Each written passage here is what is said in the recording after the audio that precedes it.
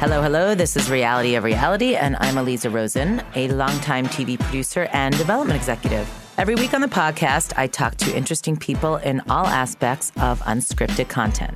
Today on the podcast, an amazing person and an amazing producer who I absolutely adore. He is responsible for one of reality TV's earliest hits. Perhaps you've heard of it, Queer Eye for the Straight Guy. This is David Collins. He created the show back in 2003 with his partner Michael Williams at Scout Productions. It was a totally unique idea that turned Bravo, which was a network that no one had heard of at the time, into a household name. It was such a revolutionary show that 15 years later, Netflix had the brilliant idea not just to reboot it, but to give it a fresh new twist that is really right for our times. And we'll hear all about that. David and I talk about the inspiration for Queer Eye and the rest of his really interesting, sometimes very surprising career. I guarantee you by the end, you'll fall in love with him just like everybody else does. Hello! Hi! This is very exciting. It is. I feel like we've been talking about this for a year. We have, And I've just been waiting for the moment. It's the moment. And now it's here. It's here. Here we go. This is like a 15-year journey for you, not for me, but like what an amazing time to be alive. Full circle. It really is. Big full circle moment. Oh my God. All right. So before we get all excited about Queer Eye, which is we're all just beside ourselves. And I just saw the most exciting clip that we're going to talk about because we can't really watch it yet. Because it's always great to talk about things you've seen on audio, right? Really brings it home. I always start by saying how I know my guests. So you and I met, I think like 2 or 3 years ago. Yeah, it's been that. We were introduced by Matt Hanna, a mutual friend of both of ours. And I feel An like awesome executive. Amazing executive, and he's the best. He is. So I feel like we sort of like fell in love. We did. Love at first sight. And where did we meet the first time? We talked on the phone. Yeah, and then we had lunch. And then we had lunch in Marina Del Rey at the Ritz. It was very ritzy. It was fancy. It was very fancy. It was lovely. And it was just great. So we've been in touch. And then I think that was before I moved. And when I moved, we've been in touch. And you kind Talking of... about projects. Yeah, we were talking about projects. And it kind of like was, the beginnings of they might be rebooting Queer Eye. Exactly. And I was like, oh my God. And then, you hear that. And let's be honest, 9 times out of 10, it never materializes. Right. Things don't happen. Right. But this really freaking happened. Yeah. Amazing. So, all right, I feel like everyone is going to want to know, we want to know, right, let's rewind. So, you're a good Midwestern boy. I am. Cincinnati, Ohio, born and raised. The best. Yeah. People from the Midwest are just so nice. And the beginning of my career. So what can you do in Cincinnati, Ohio? Tell us what career there was in Ohio. Well, actually, you know what? It was really cool. I think something that I talk about a lot because we have interns from there is I went to OU, Ohio University. Big school, right? Medium school. Oh, really? Medium school. It's not Ohio State. It's Ohio University in Athens, which sits in the middle of the Appalachian Mountains. Okay. It's called Harvard on the Hocking. Right. Aren't they all? Well, I went to the Harvard of Upstate New York. No, Harvard on the Hocking, meaning it was built by the same architects that built Harvard. Oh, okay, got it. I thought it was the Harvard of Ohio. No. Harvard on the Hocking. But they, at the time in the 80s, and it birthed a lot of kind of big folks in the 80s, had the largest kind of grants and federal money for film and TV. Really? And I literally spent 3 years on top of the line equipment in college, which never happened, so right? Cool. Learning cameras and video editing and studio shoots, field shoots, the whole works. While in college. So I had a lot of hands-on experience. Right, you were like already working, basically. Already working, and then we had one of the largest public radio and television stations there. So cool. So all of the college students got to work in public radio and TV early on. But it seemed like you wanted to do film, at least from your resume. It was like it did. Really we did. film. We did. So that's where my humble beginnings start. I had one of those. I use this in my long story short moment here. Is I was 21 years old. I had literally just graduated from OU. Yeah. It was the fall of 1989. And someone said, you should intern for the local film office. Yep. Oh, wait, Is we that should me? turn that up. Yeah, I thought I had me off. I didn't, though. There we go. We're off. Okay, so it was the local film office, 1989. And my first day I show up, and I had one of those moments of perfect storm. Luck, time, experience all happened. The film commissioner comes running out. Oh, my gosh. The driver didn't show up. what? Why? The driver should get to the airport. Get to the airport now. And I'm like, okay. For what? In my 1977 Toyota Corolla that the floorboards had rotted out on and that the water was pouring through to pick up Jodie Foster and Peggy Reisky. That's crazy. And that was for Little Man Tate. And that was for Little Man Tate. Which they were filming in your town. Which we were filming in tax Cincinnati. breaks. Like they were the look of the city, the whole thing was part of it. So you didn't even know who you were picking up in your piece of crap car. And other than the filmmaker said, listen, don't talk to them. Just put them in the car. Don't look Take them to the hotel, you know. And were you starstruck completely? You know, it's interesting. I think I look back at it and I think about what happened from that moment forward. I think it's because I wasn't starstruck that it happened. Yeah, absolutely. I drove her to the hotel and she turned to me in the car and she's like, all right, so listen, be here like at 6, 7. Be here at 7 tomorrow morning. And the story goes, and I still to this day think it's one of those moments like, all right, the good Midwestern boy. Yeah. I showed up in a 3-piece suit with a briefcase. No, that is so 7 cute. in the morning. Oh my God. And that's exactly what they all laughed their butts off at me. And but I became Jodie's assistant. And like on the spot. On the spot. Amazing. She wasn't freaked out by the car. No. No, I think that's what, made her. And Peggy Reisky, who I don't know who that is. Oh, an amazing producer. Okay. She actually also directed and won the Oscar for Trevor, which also became the Trevor Project. Oh my God, okay. Yeah, she's... Wow. So you met her at the same time? Same time. Peggy and Jodie became my mentors. And wow, what a story. That's like your Lana Turner moment. It is, hands Literally. down. Hands but down. In Ohio. In Cincinnati, Ohio. See, kids, you don't have to come to L.A. to make it. It's true, actually. You have to get lucky. Yeah. And make the most of the opportunity. And that's what happened. I got to spend the next 5 months, and she gave me the best piece of advice I ever got. Which? She said, everyone's gonna say, I want to be on set. I want to be on set. Please, I want to come be on set. She said, no. Sit at the desk and let the movie come across your desk. She said, watch the movie go across your desk. If you pay attention to what's going across your desk, I guarantee you'll learn something. And along the way, I went from being what was basically a little PA, and she looked at me, she said, you don't ever have to be a PA. And I said, I didn't really get that. I didn't understand what she meant by that. Yeah, I don't either. And what she meant was bust your butt, work hard, stand out. And I did. And she said, you know what? Special projects. And my first title ever was not PA. Special projects coordinator, Little Man Tate. I never had a PA Holy credit. Shit. And I went from being special projects coordinator to my next film. I was a second AD to an assistant location manager to a location manager to a production manager to a DGA UPM to producing. So the point there also is that if you had the PA title, you wouldn't have risen and gotten those opportunities. I think you get stuck sometimes as a PA. Right, 5 more PA jobs till you can finally move up.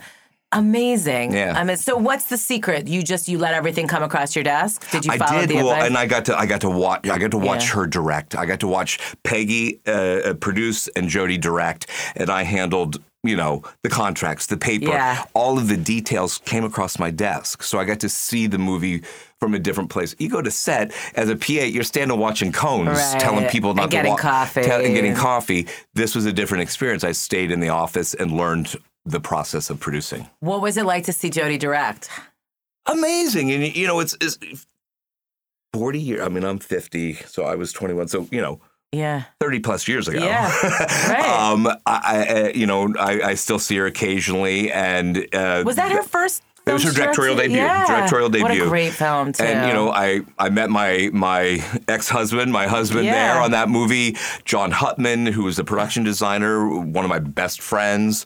It changed your life. It changed and my 2 best girlfriends in the whole world. One was the coordinator and one was the assistant. And they're 2 of my best girlfriends still to this day. I have chills. Yeah. So what was your ex? He was with the LA side? He was the location manager. Okay. He came from Boston, and Peggy had hired him to come be the location manager. And that's actually where kind of Scout was born. Okay. There's a good transition, right? Yeah. So exactly. So then Scout was based in Boston, right? All right. So how that happened? Yeah. Well, Little Man Tate, I don't know. I wooed him or he wooed me somehow or another. And I left Cincinnati and I moved to Boston. So he was from Boston. And then you said, like, we're going to do a film company together. Well, here's what happened. He was doing he had started to really take on big movies, but he had a really lucrative commercial location scouting business. Nice. So I took that over, and by the way, had no idea what the hell I was doing. Yeah. I'm like, fake it till you make it. I don't know. And I started scouting locations in, I literally just put that together. Ding, ding, ding, ding, ding. And so we started this concept called Scout. And I would take on the commercial jobs. He would go and do a movie. And somewhere along the line, I want to say it was probably during Hoffa or Blown Away. We were doing big studio movies. And we started traveling a lot. And he would be off for 3 or 4 months, or I would be off 3 or 4 months. And somewhere along the line, we realized, wow, I really want to make our own movies. Right. I want to tell our stories. Because you realize you're doing these huge studio budgets. And you realize, like, oh my gosh, I'm gonna go there. So we started, we were lucky enough to be part of the early New York indie filmmaking scene. How? So it happened in a lot of different ways, but I think probably the early one was I met Brad Anderson. Okay. And Brad was the Sundance darling who was the first one to ever break $1 million sale. Really? At Sundance. And what was the film? My mind just went blank. Yeah, we'll look it up. As you said it, we'll look it up. Yeah. But he sold that, and I was fortunate enough to produce his second film, which was Session 9. And we did that with the old USA. Wow. Remember USA yes, Network? Of course. Yeah. And Michael. So it was a TV movie? No. It was a big theater movie. It considered still to this day, by the way. If you look in you've never seen Session 9, one of the scariest movies. David Caruso, Josh, really sexy Josh. One of the sexy Joshes. One of the sexy Joshes from he and Reese Witherspoon, Southern movie. Josh. Josh. My mind, Josh. Yeah. Josh. I'm gonna get it in a second. An amazing Irish actor, Peter Mullen. Okay, I don't know how that is. You'd recognize him too. Amazing actor. Cool. But anyways, what an amazing experience. It's one, and we shot in an abandoned mental hospital in Danvers, Massachusetts. That's the real deal. Nightmare. Oh, it was scary. But that's probably one of those like most amazing movie experiences. But actually, prior to that, I produced Adam Bernstein's 6 Ways to Sunday. Adam Bernstein, big TV director here in LA now, big. You produced that? And I raised a buttload of money with him as like a 25-year-old kid running around saying, hi, could I have a check for $30,000, $50,000, $100,000? And we made that for, probably just $1 million. If that, it was just under that. And 6 Ways to Sunday was Norman Reedus, Debbie Harry, and a little unknown guy there at the time. I'm blowing my names here, aren't I? It's a lot. My brain's on. Everyone go on IMDb. We'll get it. 6 Ways to Sunday.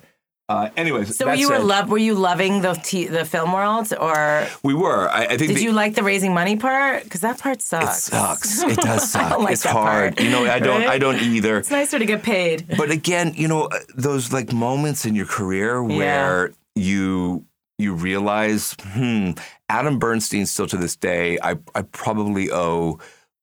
And I should call him based on just saying this out loud now. One of the biggest gratitudes of my life. He was a director who was so passionate and so visionary with what he wanted. He was really hard on me. Really hard on me. Like abusive? Not abusive. But hard in like, dude, you said you were going to get the money. Get it. Making you accountable, right? You said you were going to do this. Do it. And that, I realized it pushed me. Yeah. And I think everyone needs that. You do. Yeah. You do. He held me accountable for being a producer instead of just letting me be like, hey, I'm producing a movie.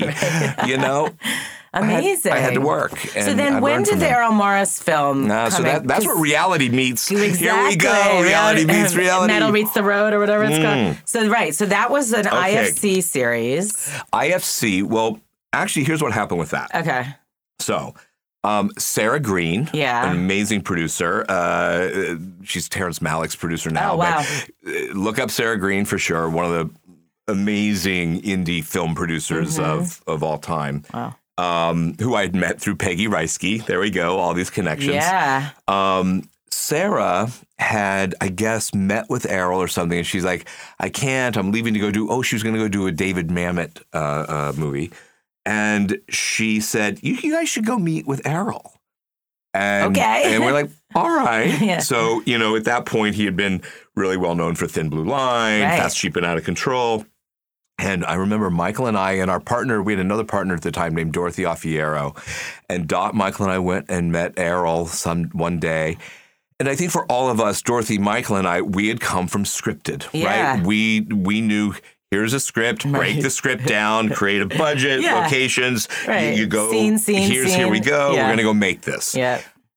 When you sat with Errol and you realized that there wasn't not even a script, there was just his head. Yeah. There was what was inside that man's brain. Amazing. And our job was to try to Extrapolate the info. keep pulling that info out of his Yeah. brain.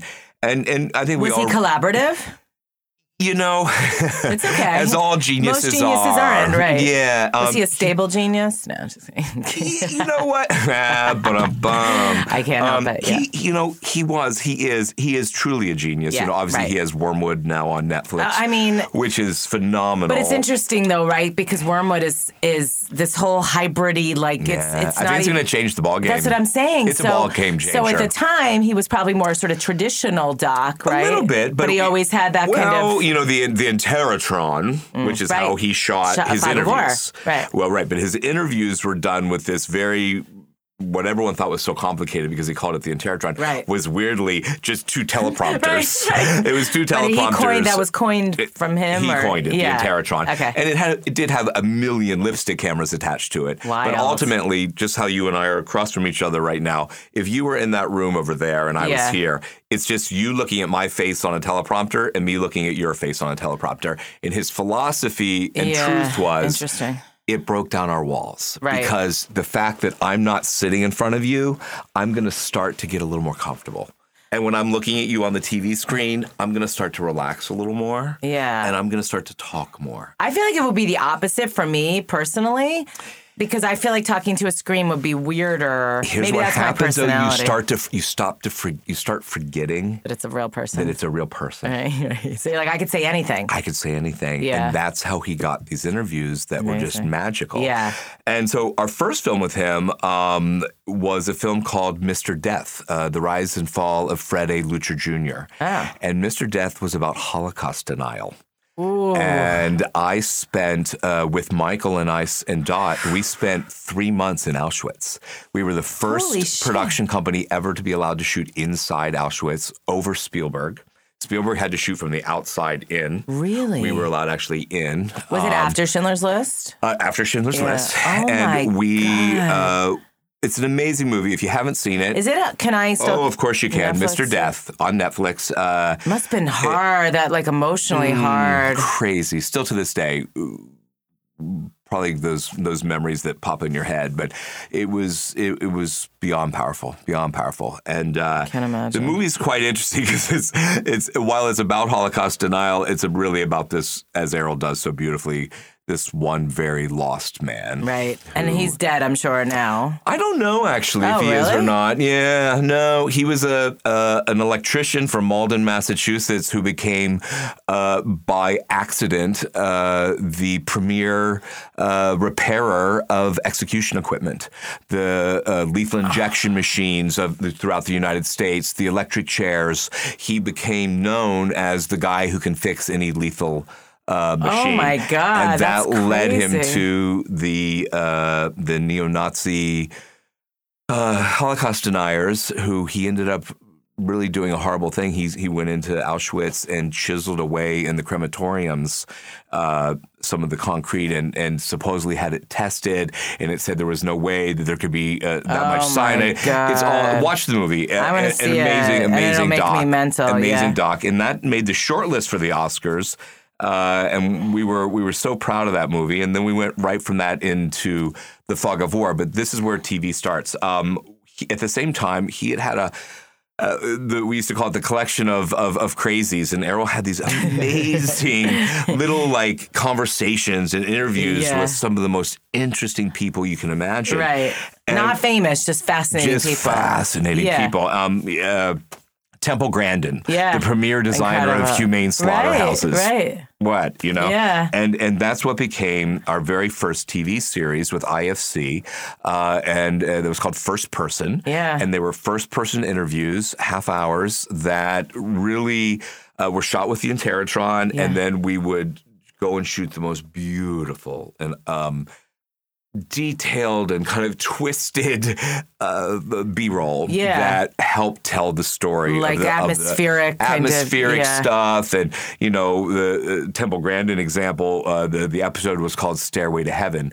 And she designed the premier humane slaughterhouse. Wow. Where you would follow these cattle up into the way that they were killed. And anyways, the footage that we shot for that, if you watch an episode of First Person, is just stunning. His visuals were always unbelievable. And that came out of his head. Like, was he actually... he didn't shoot, though. He had a DP, but he sort of translated his vision. But we directed it all. And Karen Schmier was an amazing editor who actually passed away. And there's a great memorial to her. But we... through that show, what I did, again, kind of that learning in the run, right, is that we needed more money. Right. And so we ended up I went to Channel 4, and we did a co-pro. Oh, interesting. And Channel 4 gave us basically the same amount of money that IFC did. Wow. So we doubled up, doubled down, and I think we probably made 20 plus episodes of that.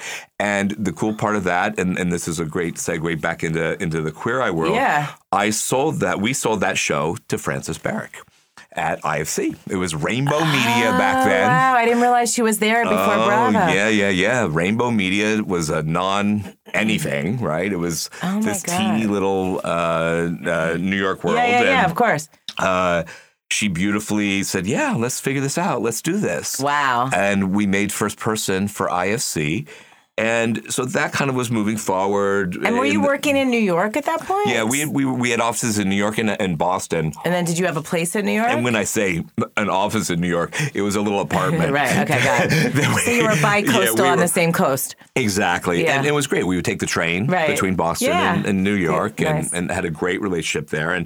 But Boston kind of really started growing for us. We became the big fish in a little pond. I totally get it. And we were experienced as well. Michael and Dot and I had spent many years doing these big studio features. Right. And what was really cool, we created a relationship with LA where anything that was coming into Boston, they came to us and would say, hey, can you for example, I am a DGA UPM because of Dumb and Dumber. Yeah, I saw that on your bio. I was like, Dumb and Dumber.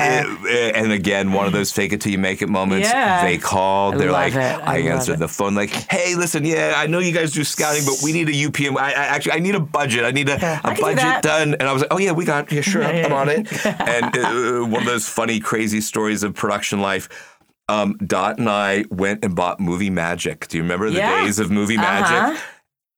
All I remember is not sleeping for like 4 days because we had to teach ourselves Movie Magic and how to budget this thing. But that's a great lesson. Like I always, kind of cheesily stop for those teaching moments on the podcast because they're really say yes and figure it out later. Feel like the old feminist, feel the fear and do it anyway. Hands down. You have to sometimes do that. And like if you're good, you will figure it out. And then you've done it. Now you've done it. And that's exactly what happened. And we still laugh about it. I'm like, I said and all I remember is like crying on a Sunday night. They need this tomorrow morning. Amazing. And we didn't know. I remember knowing about you had to tax everything and you had to put all of the FICAs and the MICAs and the DICAs in there to make sure all the numbers are right. And we found that out. I remember like at 1 a.m. or something on Sunday night. Right. So we had to go back in and redo all of the globals and change it all around. I don't even know. You're basically talking Chinese right now. Anyways, it was crazy. But that.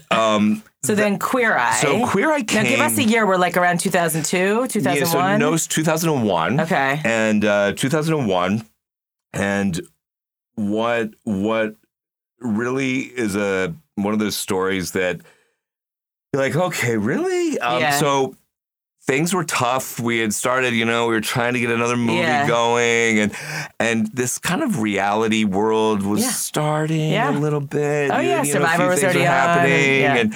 And we're like, all right, well, I don't know. Let's think about it. But Michael and I at the time, Michael Williams was my husband, my partner, and my business partner. And he and I, on a Saturday afternoon, went with our best friends down to the south end of Boston for Open Art Studios.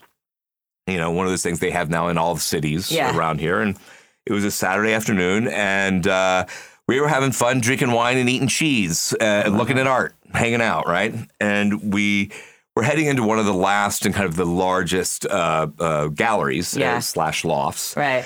And as we were kind of coming up the stairs and in, there was kind of a ruckus happening. And we were like, what? What's all the ruckus? What's all this ruckus going on? And as we stepped up into the room kind of weirdly went quiet. And at first we thought it was us. And we were like, oh, wait a second, what happened? But what we quickly realized is that there was a woman standing in the middle of the room berating her husband. Not kind of berating, but look at you. Why can't you look like them? Look at these guys. Look at them. Look how great they're dressed. Look at his hair. And just tearing her husband apart. Look at you. You look crap. You look like a beat up. And as this happens, the room gets quieter and quieter, and everyone at this point has stopped. Everyone has stopped talking, and everyone's eyes are on them. And this is this moment that truly, I still to this day think, wow, had I not seen this, you know, I turned, and from the corner of the room, it wasn't 5, but it was 3 amazingly well-dressed men with glasses of wine in their hand came strolling across the room in slow-mo, and this a movie starts happening. You see these 3 really cool guys surround the husband and push the wife aside and turn to her and said, hey, that's not how we do this. This is your husband. Look at him. He's a good guy. And they literally surrounded him and fixed his hair and tucked his shirt in and fixed his jacket and were giving him love. They were saying, buddy, no. Good looking guy. You just need to do a little bit of this and a little zhuzh here, a little zhuzh there. And I physically watched this moment happen. And I turned to Michael. And my 2 best friends were standing there, and I looked at him and I said, did you see that? That was like the Queer Eye for the Straight Guy. You literally just said the title. The words came right out of my mouth. Oh and as they came out of my mouth, Michael turns at me and looks at me. And then he turned and he looked at them, my buddies, and he said, I promise you, I guarantee you, 1 year from now, that's going to be something. And when he said that, it clicked. Yeah. And I went home that night with Michael. I have to give credit to Esquire magazine. I was obsessed with Esquire magazine at the time. It was a very hot magazine. Right. And I looked at Esquire, and all of a sudden, the kind of 5 categories, fashion, grooming, interior design, culture, food, and wine, hit me. Yeah. And that was where the format was born. Wow, what a great story. So I think I told you this when we met. I was at VH1 in, I think it was 2002. Mm-hmm. And I saw the treatment. The pitch book. And I wasn't in development. I was a producer there in-house. Yeah. Somehow it landed on my desk. I think it had been just circulating around. Yeah. And I remember reading it and going, this is fucking awesome. But I felt like at the time someone had told me they didn't want to buy it here or something so it wasn't an easy sell or what was the story around it? It was an easy sell because it ties back to my moment with Fran. Okay. So we had never done TV. Right. So other than my little relationship with Frances, you didn't have the relationship. By the way, was kind of a weird fluke because Errol had known IFC through something. So it wasn't our relationship. Got it. He connected that. But I had met Fran, and Fran was the only person that I ever knew in TV. So I was like, "Hey, listen, I put together this idea. Was she already Bravo at that point, or was she still Trio? She had gone to Bravo. Okay, and they were nothing. To be clear, Bravo was a Rainbow Media company, right? So there was Bravo, IFC. Okay. Forgot that. Yeah, these little Rainbow Media companies, pre-NBC buying them. And she's like, yeah, sure, whatever. So I went to New York, and I met with Fran and Ed. He was the head of Rainbow Media at the time, which I'll find. Ed Connolly, I think his last name is. And I said, yeah, so I got this show. It's called Queer Eye for the Straight Guy. Yeah. And we had a giggle, and then I remember him looking at me like I had 5 heads. Yeah. And I was like, yeah, so here's the deal. It's really easy. Yeah. 5 gay guys, 1 straight guy. And It actually is a really clean format. In a really simple world, fashion, grooming, interior design, culture, food, and wine, we're going to redo this guy's world, and boom. Half hour later, you know? And he looked at me, and he looked at Fran, and he's like, I mean, I guess we would be stupid not to try this, right? Right.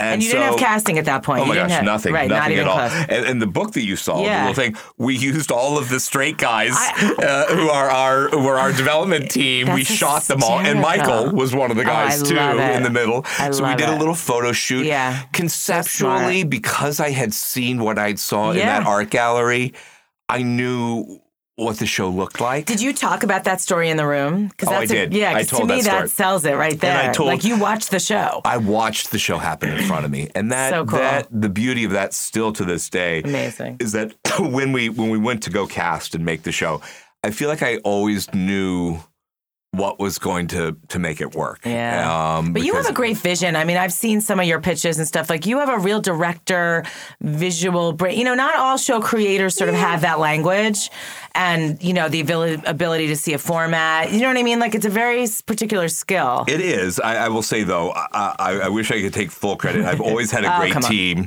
who saw your vision. Saw the vision, and we worked great together.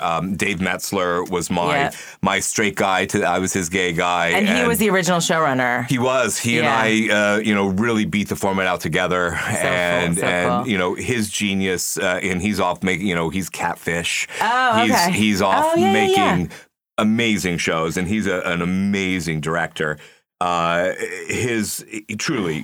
His vision and mine together is why it worked. You know, we had the straight guy sensibility and the gay guy sensibility, and we used to call each other our non-sexual lovers. He was my husband. He was my non-sexual husband. I love it. Did you do a pilot? We did. So that's a great part of the story, because it has then to do with 9/11 happened. Oh, God. So we shot the pilot in Boston for Bravo while they were Rainbow Media. Okay. And then a horrible thing happened, 9/11. And when 9/11 happened, I don't know how many people know this or not, but Boston in particular really, really, really got hit hard in the entertainment world. So movies stopped coming to Boston. Production just stopped because the hijackers were coming out of the airport. We had the Boston Connection, and for some reason it just dried up. Yeah, it got really, really scary there. So nothing was happening. We had shot the pilot, and when the pilot, everyone loved the pilot, but everything kind of went on hold. It was a very weird time. 9/11, right? So it sat there. Right after that, so then at the end of 2002, the NBC Universal buy started to happen. Oh, okay. And as the buy happened, Jeff Gaspin was coming in, and they were bringing in new heads. And it was happening. And Fran and Bravo got sucked up into the NBC Universal world. And they're like, "What do you got? What's going on other than inside the Actors Studio? That's what all do they you had. do? What is this? What is Bravo?" And she's like, "Well, we shot this pilot." I love it. And she pulled the pilot out. Now, by the way, this is actually, I don't think I've ever really talked about this. There was a good 6 to 8 month period. The show is dead. But after you shot the pilot, before Bravo actually picked it up. Yeah. Where they were so like, you sorry. figured it just wasn't going. They're like, all right. We tried. And we tried. It didn't happen. Wow. Yeah. And it died. And it was, I remember we were really in a bad place. Yeah. Because never fun. Never fun. No money, no movies, no work like, where's happening. The work? It wasn't there. And the three of us at that point as partners we had been taking movies and stuff to help support each other and write bills and cover paychecks and not even paychecks. We weren't being paid. Trust me, we weren't being paid. Borrowing from Peter to pay Paul. Can you pay my light bill so that I don't get my, it was that bad. Right. I feel like those are the success stories always happen with the failure. They do. Well, that Queer Eye book, the book that came out, I don't know if you know, I was the American Express American Express spokesperson. No. I was the Do You Know Me guy for God. Amex. That's so cool. Jerry Seinfeld, Ellen, and myself. What? Oh, my God. We're all at the same time, and I became the Do You Know Me guy. You were famous. I had my 15 minutes of fame. Indeed, I did. I love it. But that 15 minutes came because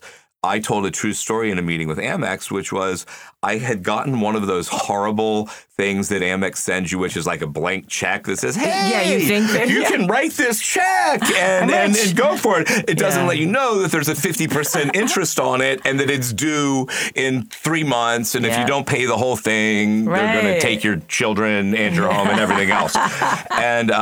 And so I pulled out, unbeknownst to my partners, I pulled the check out. And I wrote it for $5,000. And I gave it to this kid that worked for us that was day trading. And I said, I don't know what you're going to do, but turn this $5,000 into $10,000 so I can pay back the Amex and use the $5,000. And in about a week, he somehow or another had taken my $5,000, day traded it enough. I paid the Amex thing back and took the $5,000 and produced the Queer Eye sales tools.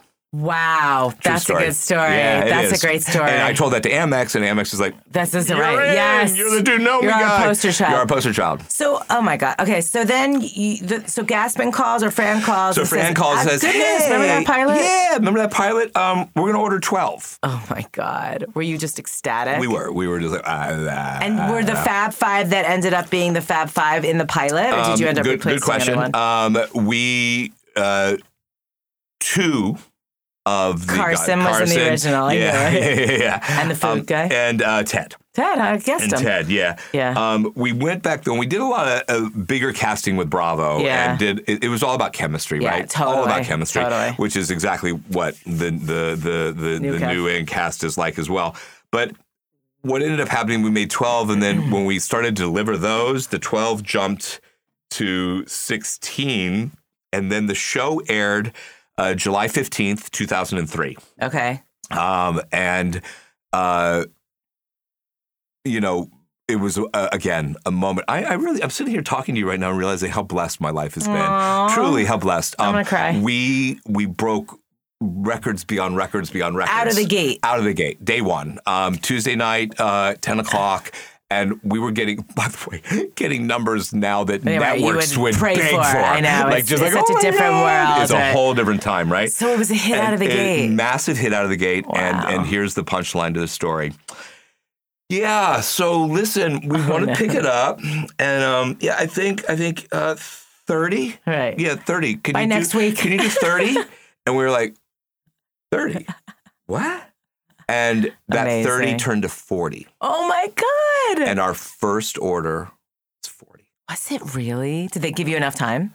We did. We started you had to create a machine. A Queer Eye machine. Yeah. And that machine, run by a very well-known Linda Lee, who went on to create Chopped with Ted. Oh, right. Was that all in New York? All New York. Yeah, that's what I thought. All New York City. But Linda Lee and Lynn Sadowski. Yeah. I know Lynn. Yeah, Lynn was the very first person to walk into my office. They're like, I have no idea what the hell you're making here. What is this show? I'm in. Wow. And Lynn beautifully stepped up to the plate. And she probably, out of anyone, was our rock. She's that solid woman who would say, okay, look. Yeah. You have this as an option. Yeah. What I think the most amazing thing, because I don't remember if I saw it the first night, but I remember my husband and I watched it together, and which already to me proves that you kind of revolutionized a genre, right? Because it was a queer show, it was a straight show. Yeah. And a straight couple was watching it together, and so you weren't leaving anyone out. That was what's so cool about it, right? Yeah, so it was like we would, and the straight guy, my husband or whoever, is like, he's with the gay guys, right? Yeah. He's like, this schlub needs help. So it was really twisted everything on its head. I mean, I'm stating the obvious, obviously, but it was really so great. And how many seasons did the first run go? 100 episodes. Okay. Over 4.5, almost 5 years. Wow. Yeah. So And it probably would have continued on, but it's funny because we were just talking about this yesterday. It definitely we saw Fran. I had drinks with Fran on Tuesday night at the Four Seasons, and it would have gone on. But what had happened at that point, we had kind of started to become the network. It was just the Queer Eye network, right? And I think and beautifully they realized they were going to have to branch out, and at that point the talent had become the talent. Exactly. And always happens. Yeah. But our 100 episodes, I think we couldn't be prouder of the relationship and the way that it worked with Bravo and NBC Universal. And because of the success early on, the show then would start to repeat on NBC. Amazing. And so we did this kind of interesting thing. It would air first on Bravo and then repeat on NBC on Friday nights. I mean, that's huge. And they were still getting amazing numbers on broadcast. And so just to be super blunt, I mean, that made you a lot of money. Well, because you were smart about it, it was global. Yeah, right. and we also had an opportunity. We were in the wild, wild west of product placement and integration. Right. And this was a show based on basically all integration. 5 different categories with everything under the sun. That's why I was shocked. Just flash forwarding for a minute when the reboot, when you guys were in talks, that Amazon didn't pick it up. Just because it would have been such a natural thing. We thought so too. Actually, that synergy of like shop there, shop there. We thought so too, and I will tell you, probably had it been 1 year later, we would have probably ended up there in some way, because those two worlds are now at Amazon coming together. Right. Heather, who took over there, is amazing, by the way. Yeah, amazing. I've heard great things. I haven't met her amazing, yet. So amazing. So I'm excited about that as well. But we, the Netflix pitch, to get to that, here's something that happened. You're right. We were blessed. It was in 180 countries globally, 24 different formats around the world. So there are Fab Fives all around the world. That's crazy. From your little head to around the world. Head. And talk about learning again, like the evolution of learning in television. What do you mean we're doing a format where? Right. I'm going, Slovakia, what? Right. Yeah, and so we would go and I would meet the production company that had the format and I would sit down with them and I'd say, here's what you need to do. And they would be like, but we need this to be here for this country. I'd be like, you can do, I don't care. That's do that. interesting, though, to learn like the cultural norms and stuff. The cultural norms. Yeah. And all I always used to say to them was, is a really basic line that I will probably hit you with 5 more times before we end this talk, which is the show was very clearly, very simply, a format based on transformation through information told with comedy that has heart. And that's it. It's a transformation through information with comedy and heart. And that was what I always told all the other producers. Like, guys, as long as it's funny and it's got a big heart to it, you're good. And you're helping someone, genuinely helping them have a make better, which was our little hook there. We weren't making a makeover. It was a make better. Right. And we still actually to this day, Scouts reality lifestyle programming is based on make betters, not on makeovers. I love that. And we're not really into the kind of ugly, hard stuff, I love that. That's, I know, feel good. It's feel good. And so 190 countries, that all grew. The product placement went crazy. Yeah. GMC was our car of the day. We were driving the big Escalades there, and they also now are doing the Netflix version, which is amazing. Okay, so we're now starting to run out of time, so I want to make sure we get to. So then there was Netflix. A long break, and then all of a sudden, was it your idea to reboot, or did someone come to you? So here's a great thing. Agents, you gotta love them. WME, when they deliver. Yeah. Sean Perry and the team over at WME said, hey, I think his reboots are hot. We should go out. And, a great little insight moment here is that in between there, every time I walked into a pitch, hey, you got Queer Eye for us? You got Queer Eye? Where's your Queer Eye? Right. Can you make Queer Eye for us? Yeah, and then we will. And then when we did have it, and the rights had reverted back to us. So you had to wait. Okay.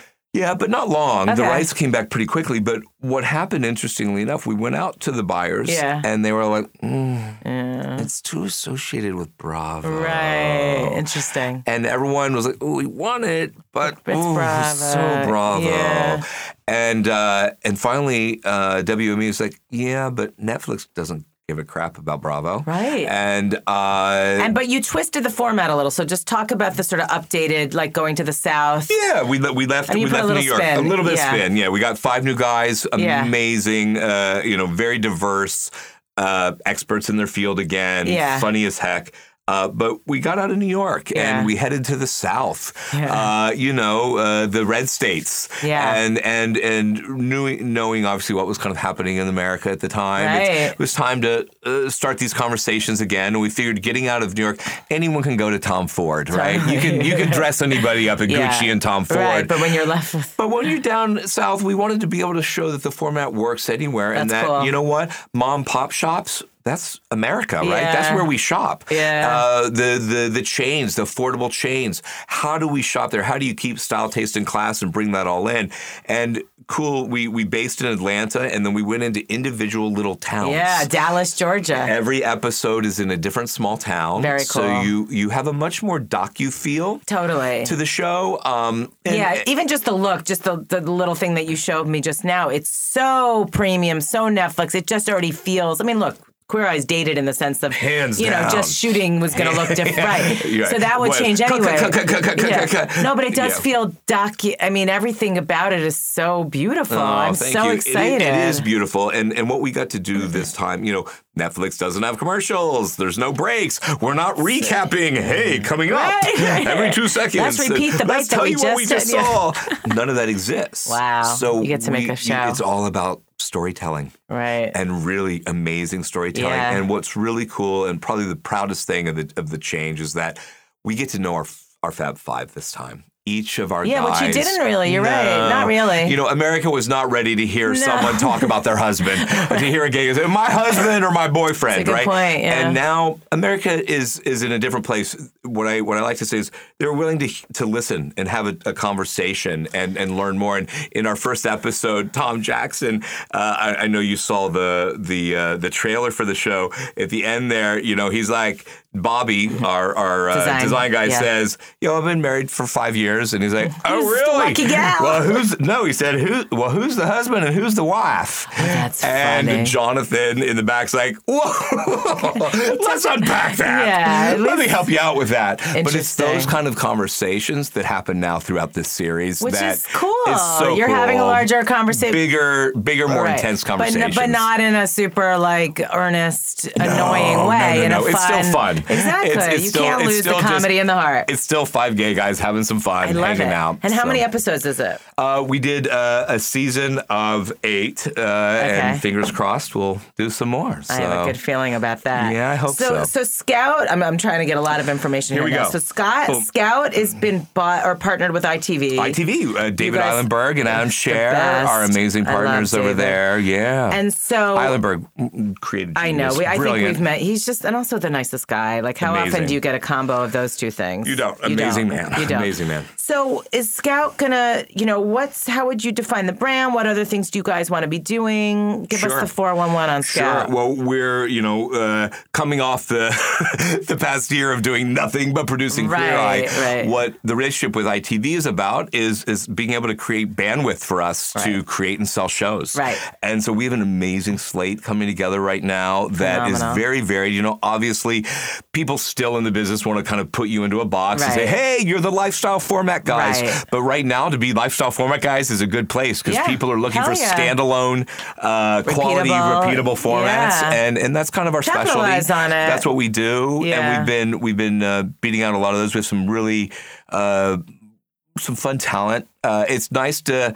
kind of be back up there again where the agents are bringing you real talent and real ideas are coming together and you're able to get out there. You're a good person and you but I mean, it's there's ebbs and flows in this business, right? And so when you're hot, like you said, they're bringing you everything. You're the king of the prom. And then when you're low, it's like the phones go silent and you're like, shit, what's going on? And that's just it's hard to stay at that level, right? It is. And we've been lucky. We've had a show for going on its 8th season, Homemade Simple, on the OWN network. Right? Yeah, and that's been that great bread and butter, keep the doors open show. You have to listen. You got to have those. Knock on wood. Exactly. Yeah, you have to have those. And that relationship's been, quite frankly, amazing as well. That's so great. But and also, Netflix, amazing. I do want to say our Who's your executive? You're doing with Brandon? Jen Levy and Brandon. Yeah. Jen Levy from Bravo? From Bravo. I didn't know she was in Netflix. Oh, yeah. Oh, that's so cool. Jen, she has had a baby, so she's off being a new mama. But Brandon and team and, no pressure moment happened when they said, hey, by the way, Queer Eye's going to launch all of Unscripted for Wow. Netflix. So don't you mind that. Yeah, no pressure no on big you. deal. No big Well, deal. that's a no-brainer. That's so great. And so we're really lucky that on February 7th, Okay, fantastic. we are This will launching, be, as this will they drop. say. I'm going to drop it the day before. So in terms of, I have to ask because you and Michael, your original partner and business partner, you've been divorced for a while. Yeah. You have two beautiful twin girls together, do. and you work together day in and day out. How Best the hell friends do and you- co-parents. Amazing. Yeah, right? again, very rare. It is rare. We are the modern of modern families. Yeah. And have a really beautiful relationship. We know that, you got to pay for private school somehow. Yeah, right. So we work hard together and are good partners in co-parenting. I always say it'd be sad if after all our years we were together, we didn't like each other. Yeah. We actually really love each other. Always will we vacation together, holiday together. We're one big crazy modern family. I love that. So I don't have time to get to all my sort of stock questions, but I do want to ask, and I'm just curious, based on everything you just told me, what would you call your proudest professional accomplishment of your whole career? I know it's probably hard to narrow it down. Other than Queer Eye? Yeah. My kids. Yeah, that's not professional, I know, but okay. That's why I say let professional. me see, professional. Well,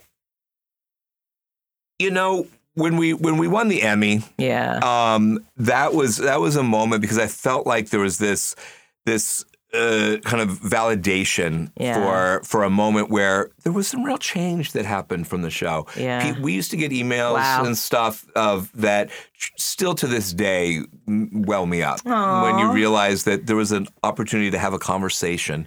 Queer Eye gave a comfortable environment for kids to talk to their parents and parents to talk to their kids. And like you said, husbands and wives to have a conversation. But that's huge. I mean, when you can do a show, like that doesn't happen very often, let's be honest. And when you can make entertaining television that also has a purpose and a message, that's the home run, right? It is. And we're proud of that. We are.